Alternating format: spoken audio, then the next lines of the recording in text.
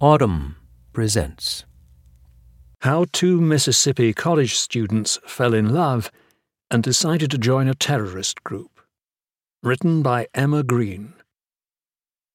The day she left to join the Islamic State, Jaylin Young took a floral backpack with clothes, craft supplies, and a scrapbook. Mohammed Daklala, whose friends call him Mo, packed a bar of soap, grey sweats, and a pack of Starburst minis. She was organised. Her wallet held bank cards and insurance cards, plus a Sonic receipt tucked inside. He loved video games. His only T-shirt featured the robots of Portal 2. On that hot August day, they were headed to Turkey, on their way to Syria. Mo, 22, had graduated from Mississippi State University in Starkville a few months earlier, in the spring of 2015, and had been accepted into a psychology master's program there for the fall. He has a friendly, slightly dorky demeanour in conversation, ever the goofy baby brother of an expressive Muslim family. Jaylin, just turned 20, was a sophomore in chemistry, working in a lab on nanoparticles.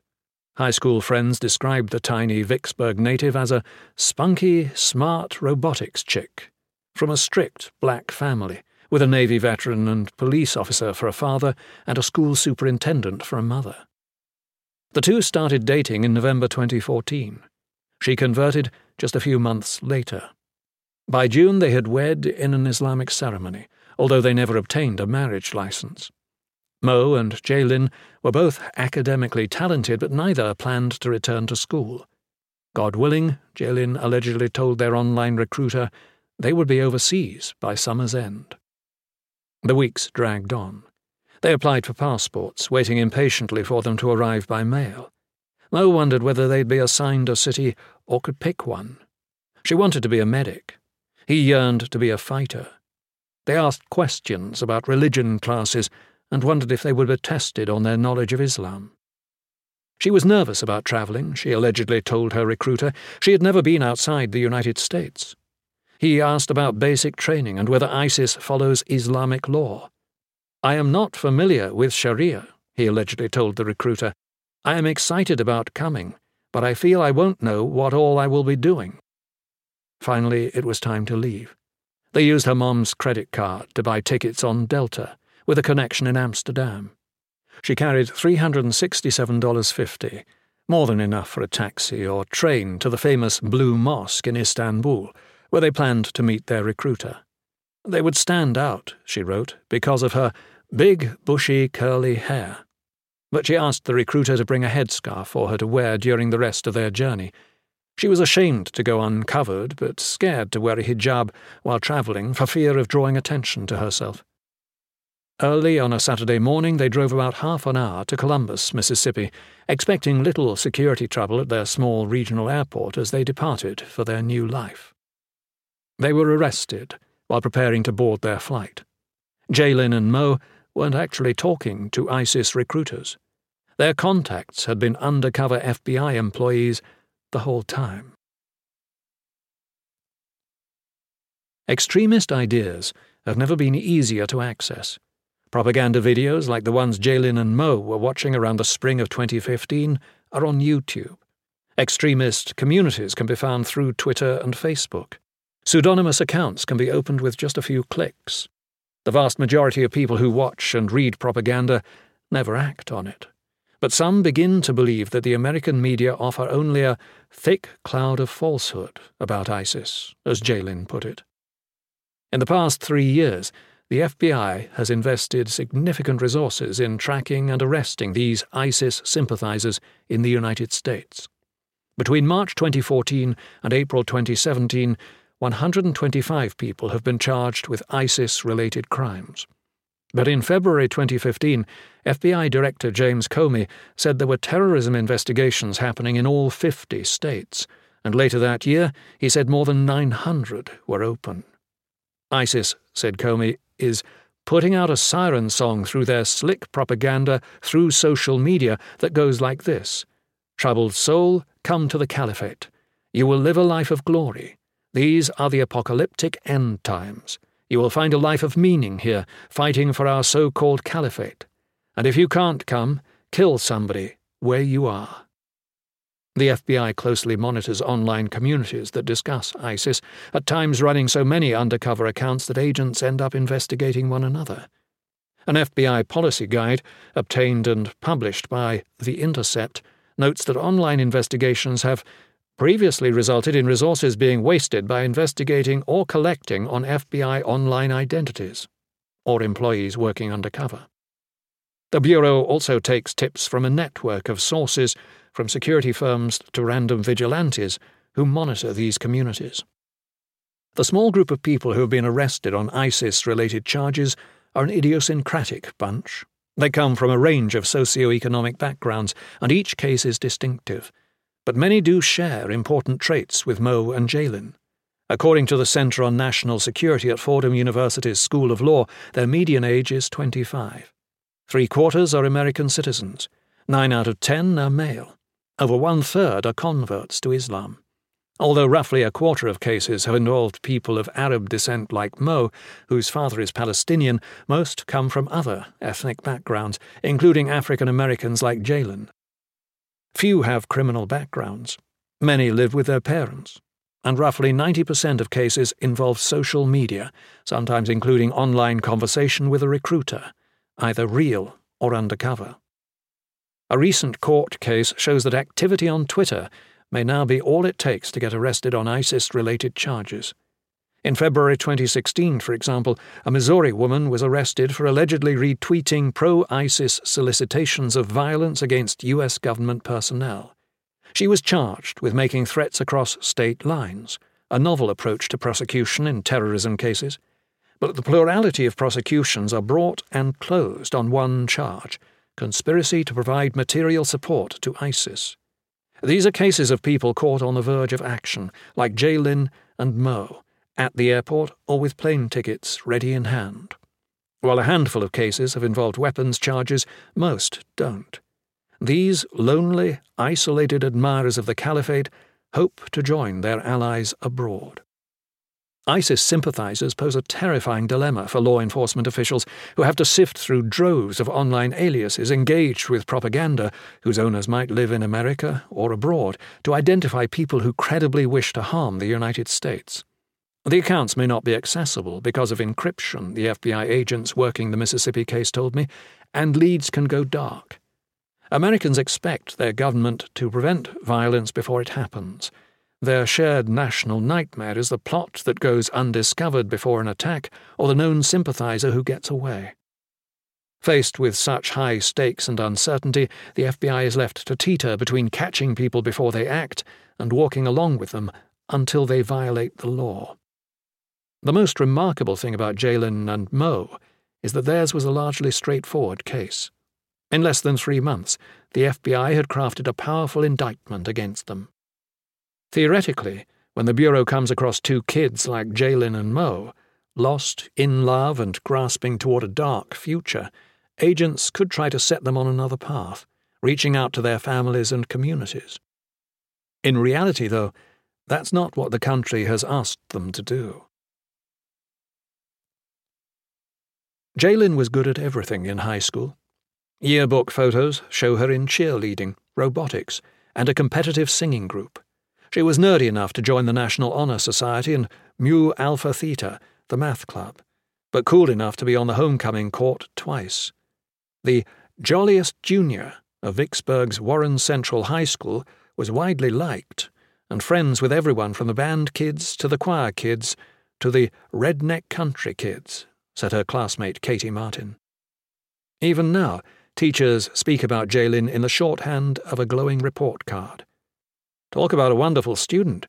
She stands out in my mind as one of the top students I've ever taught, said Terry Valor, who teaches chemistry and history. She was one of those charismatic, outgoing, fun-loving cheerleader types with a brain. That's a very unusual combination.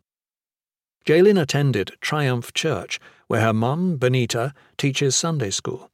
The pastor, Mike Fields, remembers her as a precious, well-mannered girl.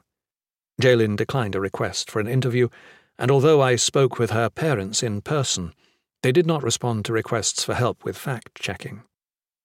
Coverage of Jaylin's case focused on her cheerleading and popularity, but she was most involved with robotics. Her small group, Team 456, would meet at a U.S. Army Corps of Engineers facility, spending hours tinkering with their machines. They attended major competitions, where they met famous astronauts and engineers.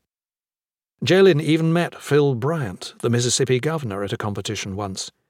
"He crashed our robot into a pillar," Will Ballard, one of Jaylin's teammates, said. Although Jaylin had a lot of friends, "I don't really remember a lot of people going over to her house, ever," said Corey Schweitzer, another robotics teammate. "Her parents were strict," he said.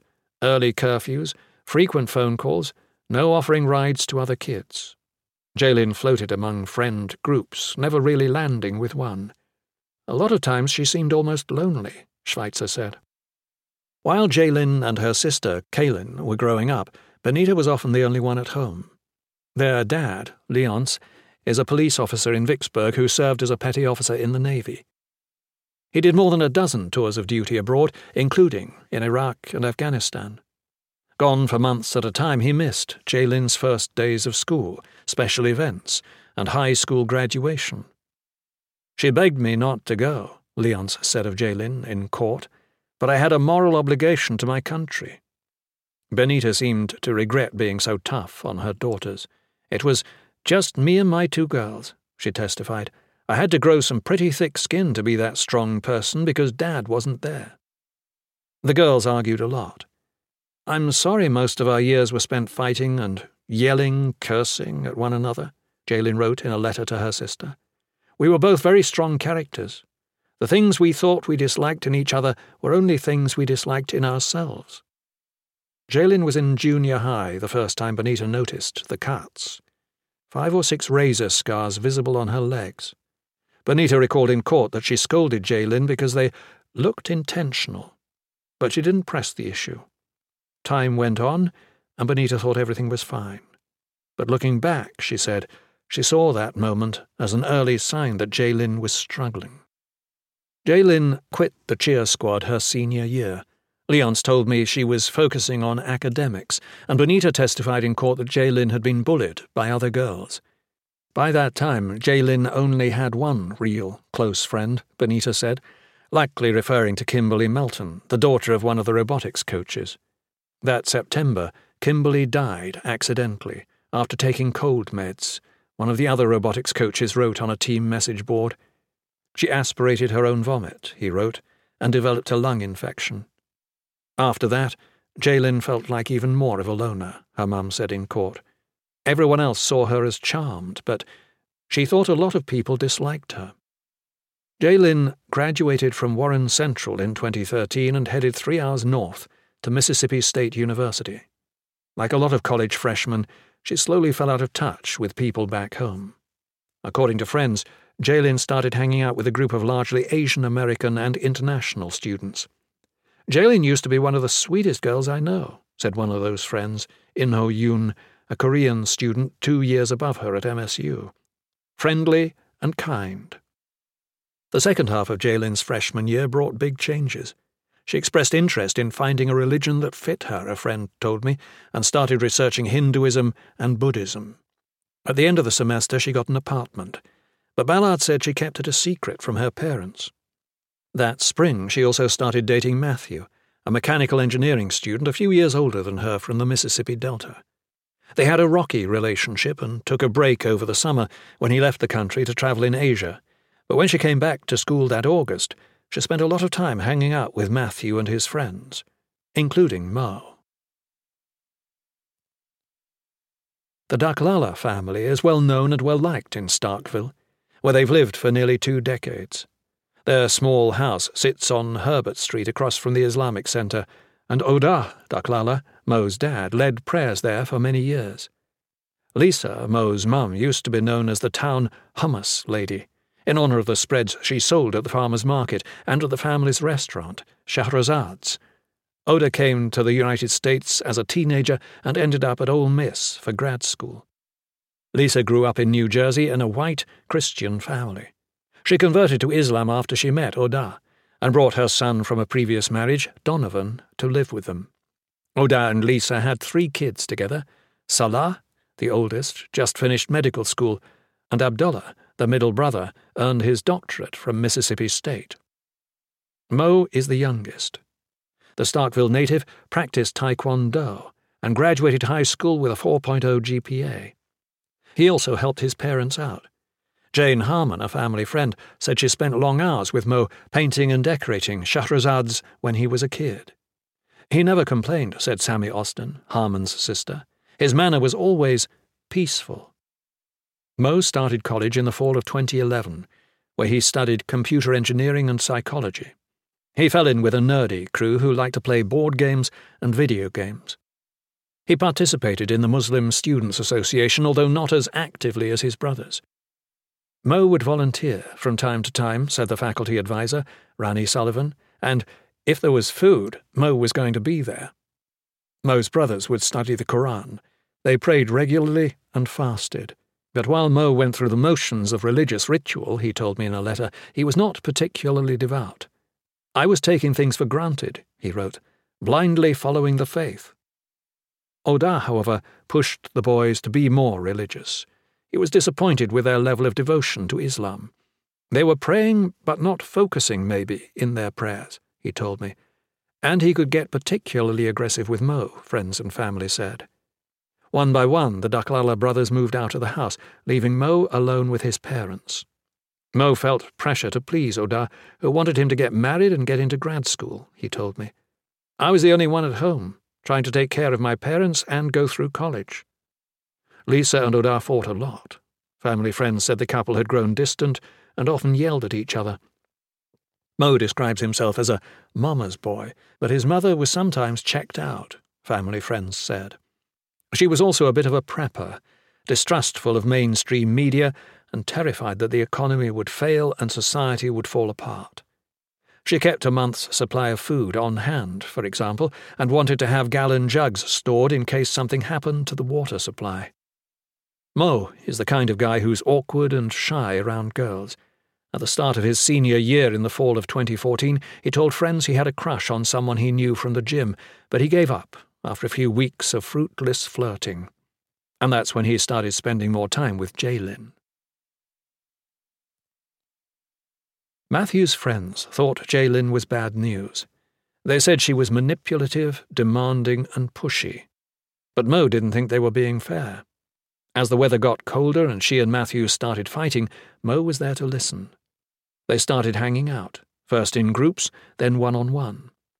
When Matthew found out they were spending so much time together, he was shocked and betrayed.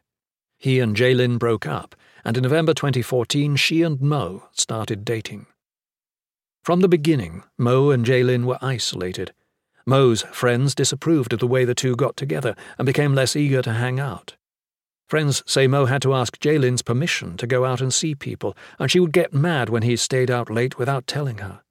When the couple would hang out with Mo's brother, Abdullah, they would be to themselves, sitting in a corner, said Jonathan Dobbs, one of Abdullah's close friends. Mo would be on his laptop playing games. Meanwhile, Jaylin started getting interested in Islam. During her sentencing hearing, Jaylin claimed Mo introduced her to the religion, although prosecutors alleged elsewhere that she had been interested in converting before they started dating. She said the Shahada, the Muslim profession of faith, around March 2015 at Mo's parents' house. He taught her what he knew, how to pray, how to recite the Quran in Arabic. She traded shorts and tank tops for modest skirts and dresses. She started covering her head, first with cloth in rich purple and green, and later only in black. Mo was happy she had converted to Islam, he told friends. Oda also really wanted him to marry a Muslim. When Jaylin converted, Oda told me, he cried with joy.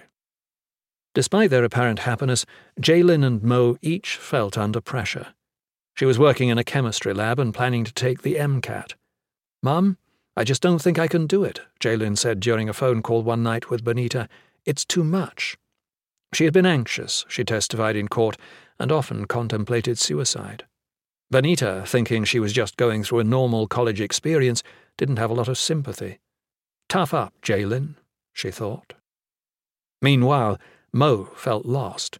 He was about to graduate and had the option of getting a master's in psychology at Mississippi State, but he didn't really want to pursue it. Friends observed that Mo gained weight and appeared tired and depressed. Mo told me he felt guilty for making mistakes in his love life. "No more letting someone run my life by telling what's right and wrong," he said. He asked family for advice on how to make Jaylin happy and keep the relationship going. Many were surprised when they married in early June of 2015. Oda had been hoping to pick Mo's bride himself, dreaming of someone tall. While he thought Jaylin was too short for Mo, he told me, he eventually let up and consented to the match. Members of the Starkville Muslim community were invited to their nikah at Oda's house, but many declined. It was all a bit fishy, and Abdullah and many of the other brothers at the masjid, or mosque, knew it, said Dobbs. Most folks in the community didn't know who Jaylin was. She had rarely attended Muslim Student Association events at school, let alone prayers at the mosque. There was no contract, no clergy, no agreement of witnesses, Dobbs said. We were told the day of, and that it would be a potluck dinner. But the couple's closest friends and family didn't understand what was really going on in their relationship. Over the course of roughly 3 months, they had slowly become fascinated by ISIS. That spring, it's not clear exactly when or why, Jaylin started watching videos featuring Anjem Choudary, the British extremist imprisoned in 2016 for swearing an oath of allegiance to the Islamic State. Friends say she started asking questions about Abu Bakr al-Baghdadi, the leader of ISIS, and circulated an article claiming Muslims were supposed to pledge allegiance to the caliphate. She downloaded at least one issue of Dabiq, ISIS's online propaganda magazine. Mo joined in. He allegedly downloaded the organization's guide to making the trip overseas and started watching the videos with Jaylin. In one clip the couple viewed, ISIS threw a man, presumed to be gay, from the roof of a building. Jaylin's online presence transformed. Gone was the short-skirted cheerleader of her high school yearbook photos. Her Facebook profile showed 2 women in hijabs. Her Twitter page allegedly referred to the handle @1_modest_woman, perhaps her or her recruiter. I just want to be there, unhappy face emoji, #IS, she wrote. Online, Mo allegedly referred to her by an Arabic name, presumably adopted as a nom de guerre, Amina, meaning trustworthy.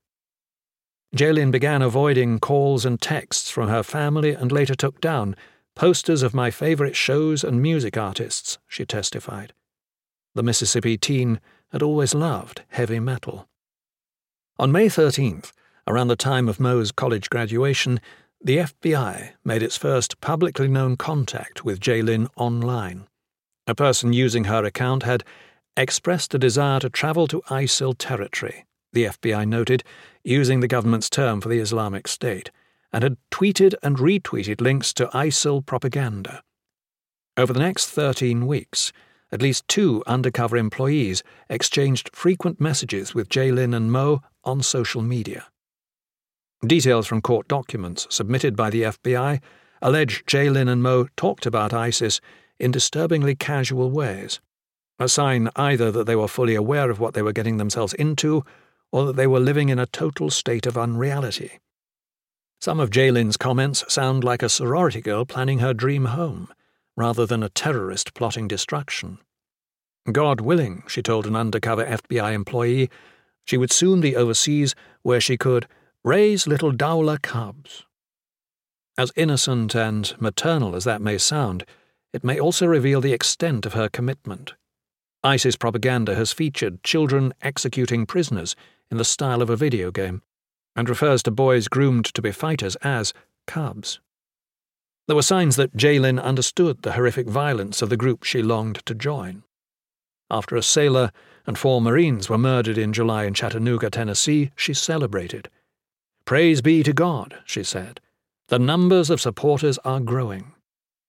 In fact, the pair seemed frustrated about the way ISIS was portrayed in the United States, including stories about ISIS taking sex slaves.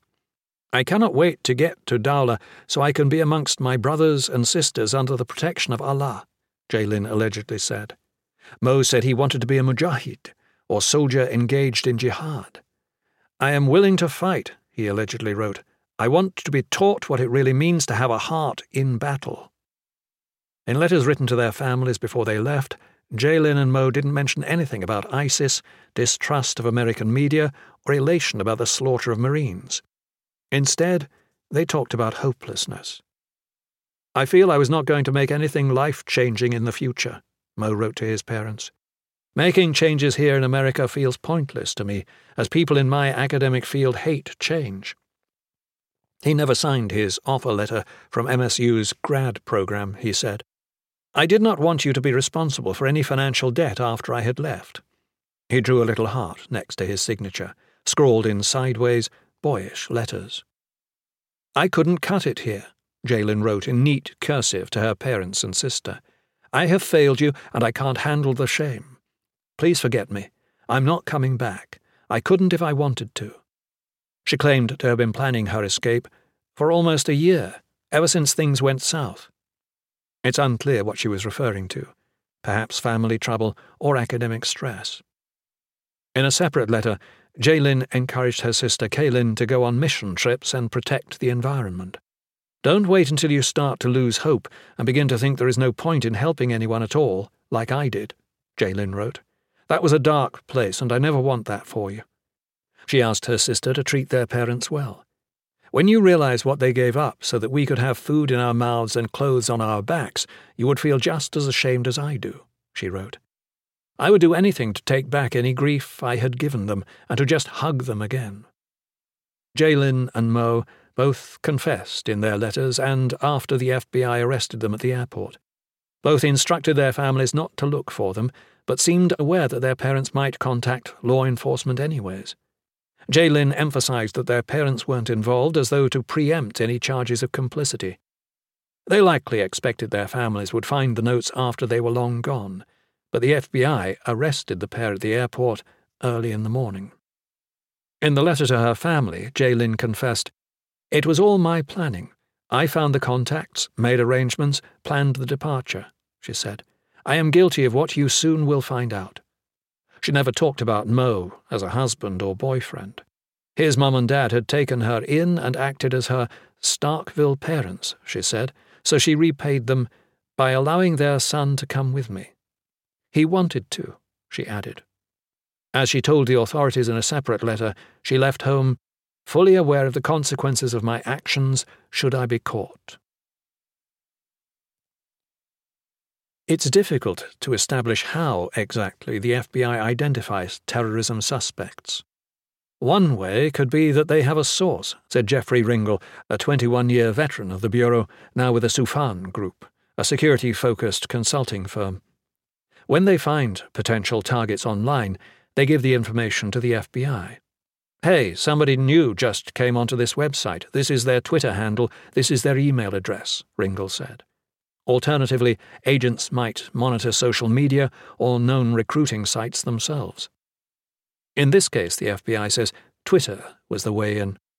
Jaylin was making open, public comments on social media about her support and willingness to join ISIS, said Christopher Fries, the special agent in charge of the Jackson, Mississippi division of the FBI. "It's not as if we are trolling or out there just looking for people to open cases on." Even non-law enforcement were tracking her. "We watched her account for quite a while," said Seamus Hughes, the deputy director of the program on extremism at George Washington University. "She popped up on our radar pretty easily." As the FBI talked to Jaylin and Mo, they would have been looking for a few specific signs of action, Hughes said.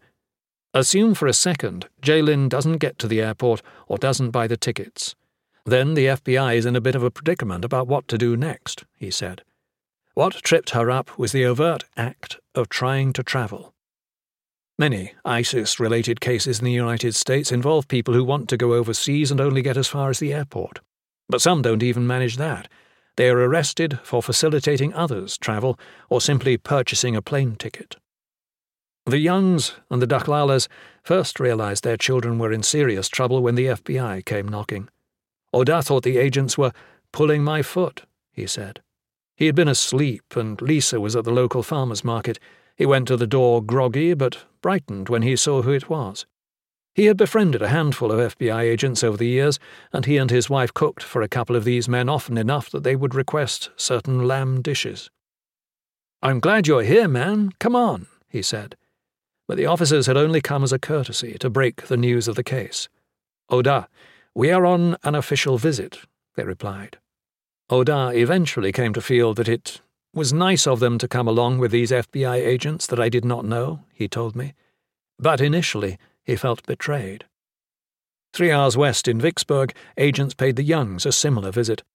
They came here for 35-40 minutes, told us she was being charged with conspiring to be a medic or something, and they left, Leonce told me.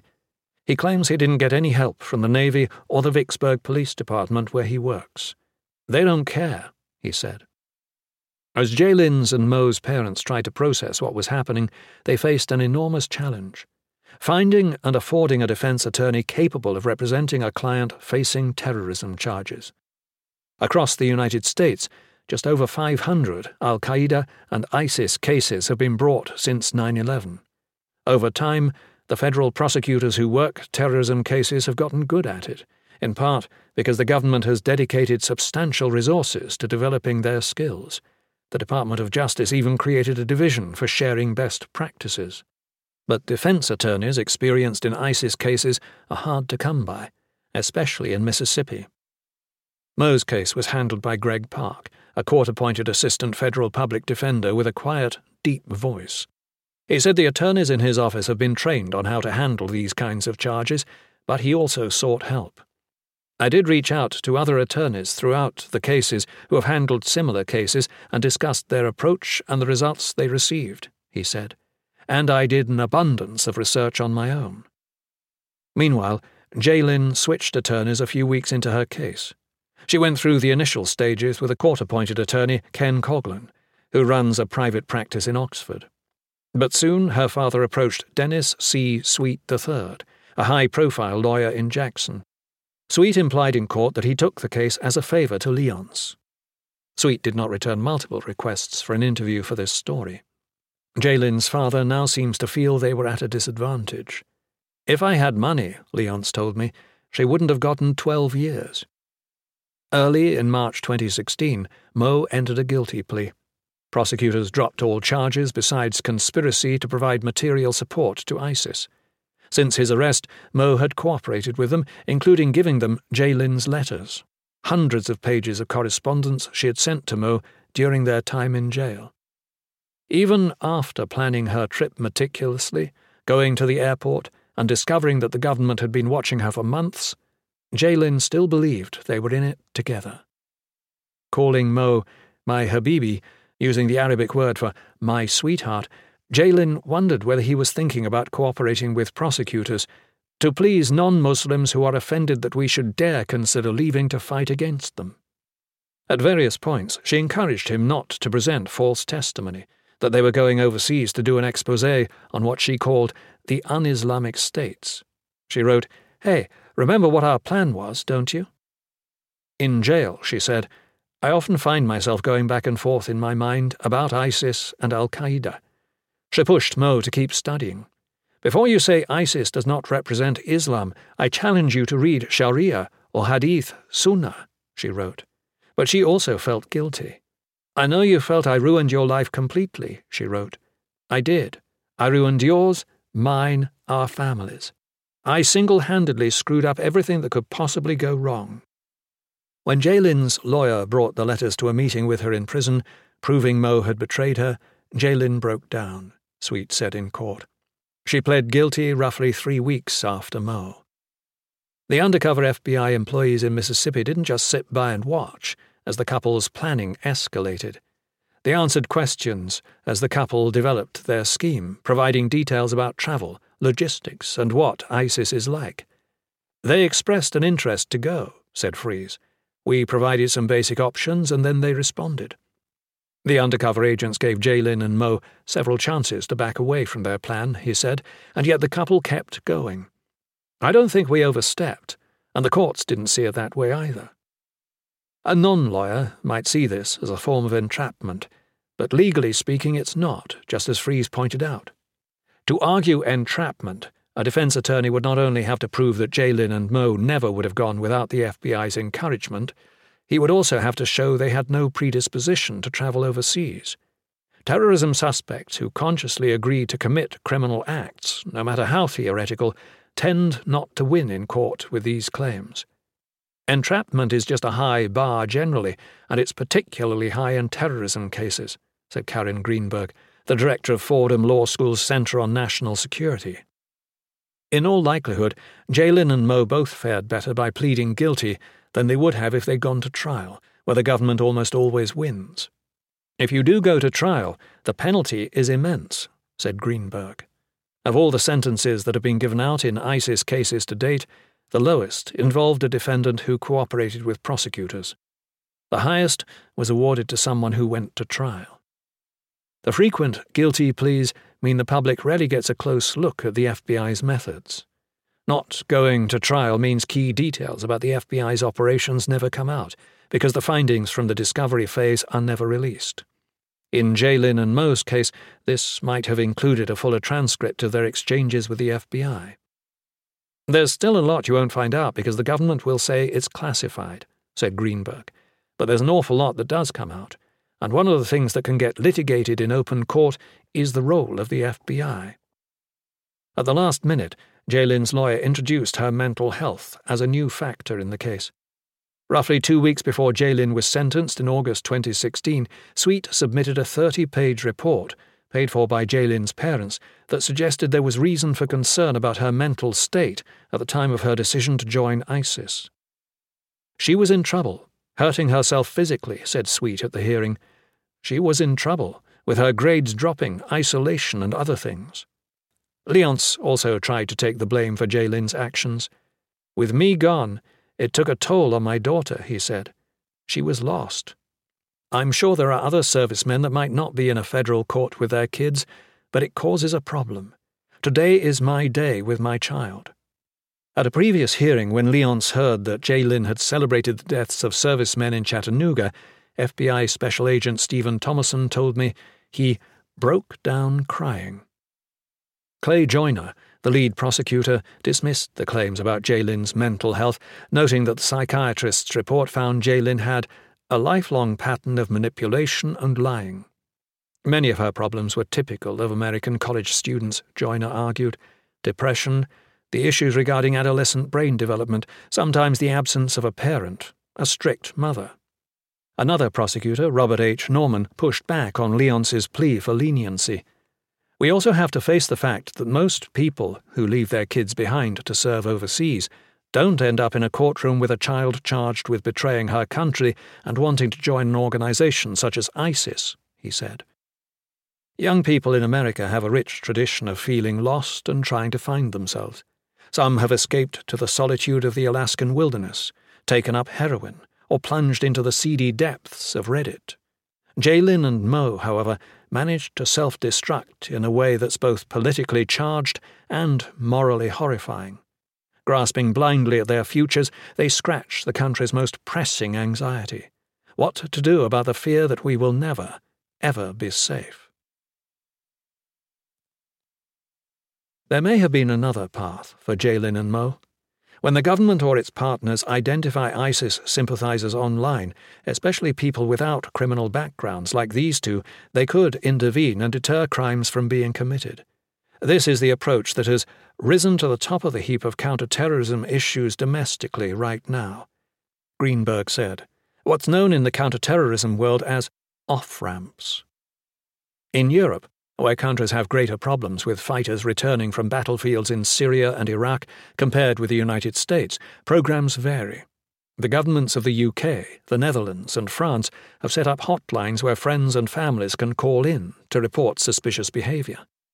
Other programs involve a mentor, someone involved in their mosque, for example, or a mental health professional who steps in and takes the would-be ISIS sympathizer under his wing. They might read articles together and critique propaganda found online. The goal is to divert the ISIS sympathizers, who are often young, from taking action. While there are several models being tested in the United States, including a nascent program in Minnesota featured in Wired in January, none has really taken hold as the answer, Greenberg said. The legality of such programs is complicated. How could investigators share information about suspects gleaned through classified FISA investigations? What would happen to community partners if one of their mentees decided to blow up a mall?